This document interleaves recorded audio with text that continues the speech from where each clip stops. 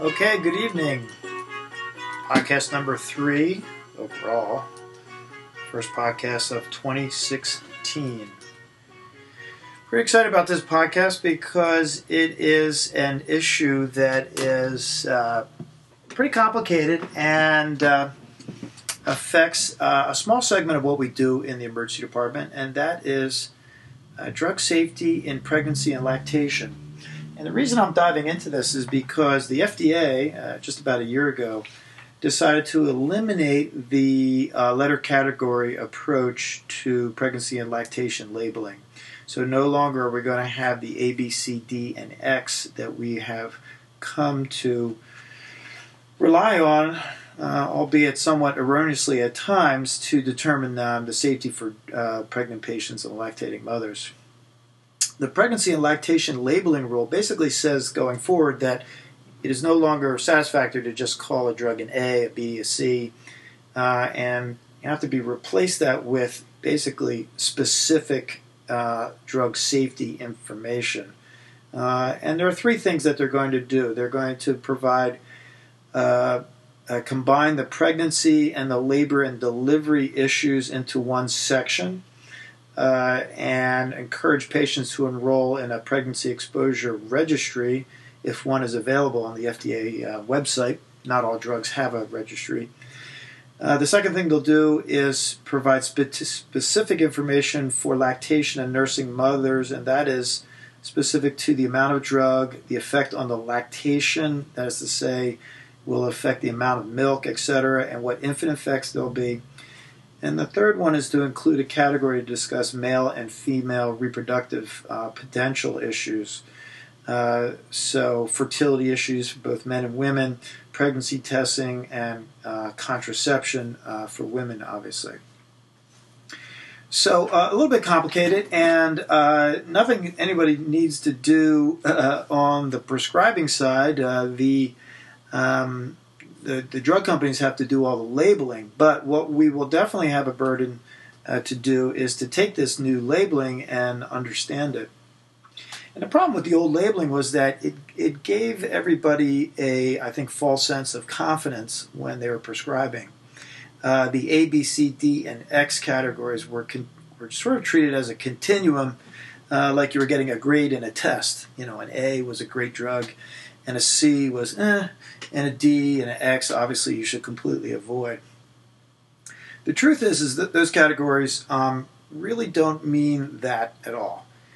A Category A drug was supposed to show that there were adequate studies and no human risk was found.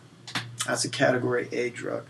Category B and C were basically that there were no adequate studies. The difference between B and C was that B, animal studies showed no risk, and in C, animal studies did show a risk or an adverse effect. D is pretty clear. There's evidence of human risk, but that human risk may be outweighed by the benefits to the patients. And X was that the evidence of human risk was so great that alternatives obviously had to be a choice. The risk outweighed the benefits. So, an A drug was considered safe and a B drug was considered safe, but basically what a B drug had was no real human data. So let's take a couple of examples and see how these sort of categories have allowed us to sort of go down a primrose path on some level, but didn't really enhance patient safety. And let's take the case of someone who is pregnant in the first trimester and has bacterial sinusitis.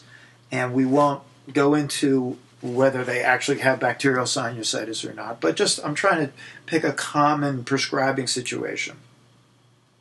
In that case, if you look at the drugs indicated in bacterial sinusitis, you might find that Augmentin is a good choice. And you may want to use antihistamine decongestant combo like loratadine and Sudafed and Claritin D. And you might want to give a little acetaminophen for headache or pain associated with the sinusitis. And you may or may not consider using a nasal steroid as part of that regimen. Well, what are the ABCs of all that? Well, Augmentin is a category B, which should make you feel pretty good. No risk in animals and no adequate studies in humans.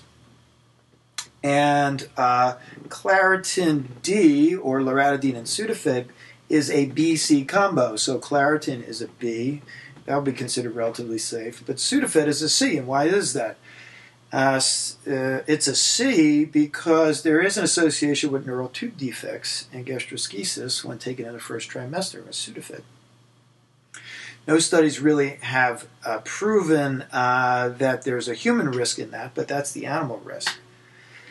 Now, what about the acetaminophen, right? You feel very comfortable prescribing that in pregnancy, but a recent Danish study showed that there was an enhanced risk of ADHD in the offspring of women who were taking acetaminophen. So this conundrum gets a little bit more complicated when you start thinking about even adding nasal steroids, because there are budenoside, for example, is a B, and fluticasone is a C, and mostly because budenoside has a fair amount of evidence showing some sort of safety, whereas fluticasone really doesn't have enough either way.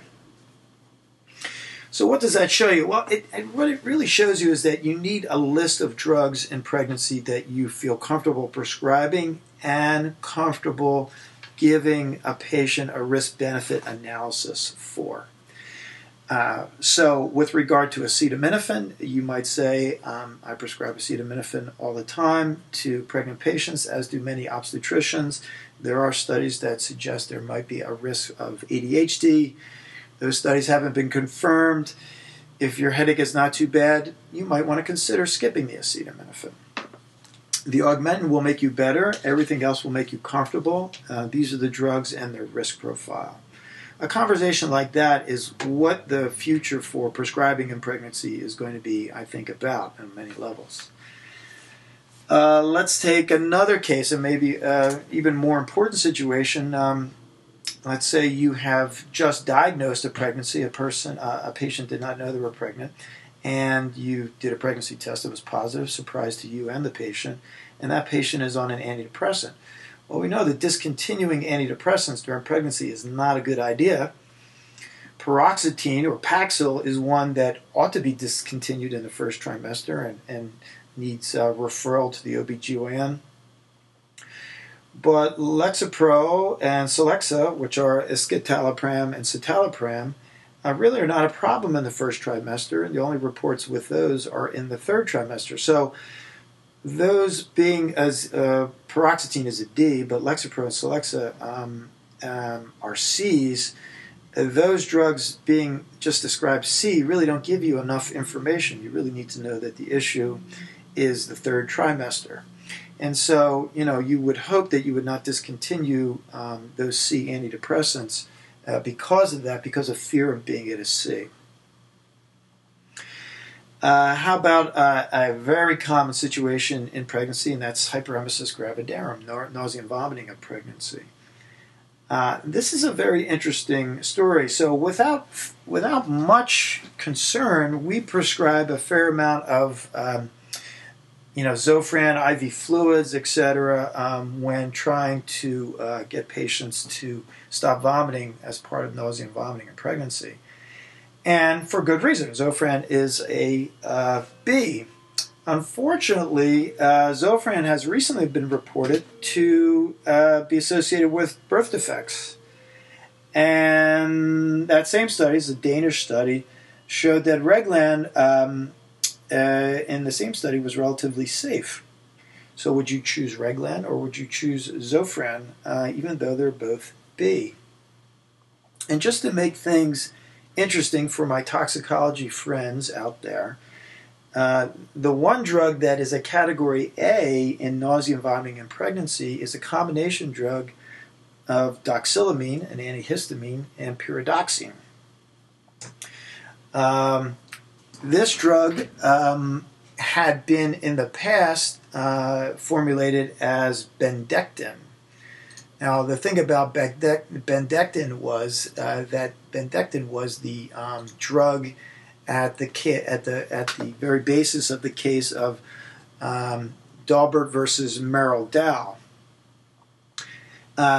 And that is the Supreme Court case which resulted in the ruling that basically said that you could not submit junk science as expert testimony.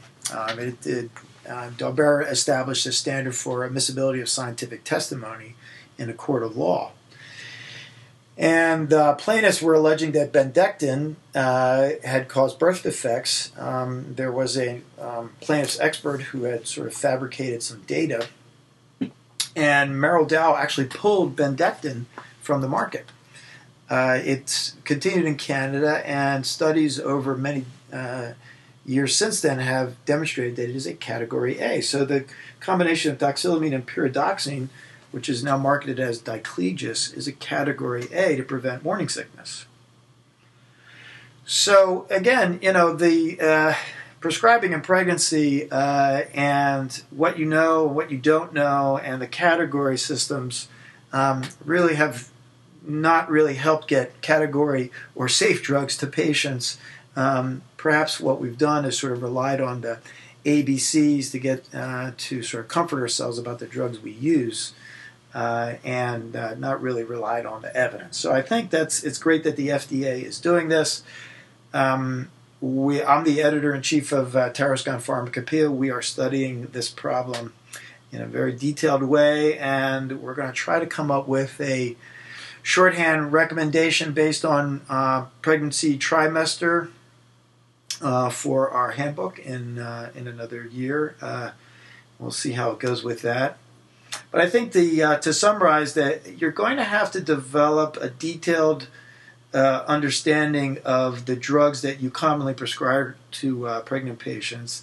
And you're going to have to get some comfort with discussing the risks and the risks specific to that patient and their risk benefit. So say goodbye to category A, B, and C, D, and X over the next 12 months or so, and say hello to more and more evidence-based prescribing, something I think we all would welcome. All right, thank you, and talk to you soon. Bye now.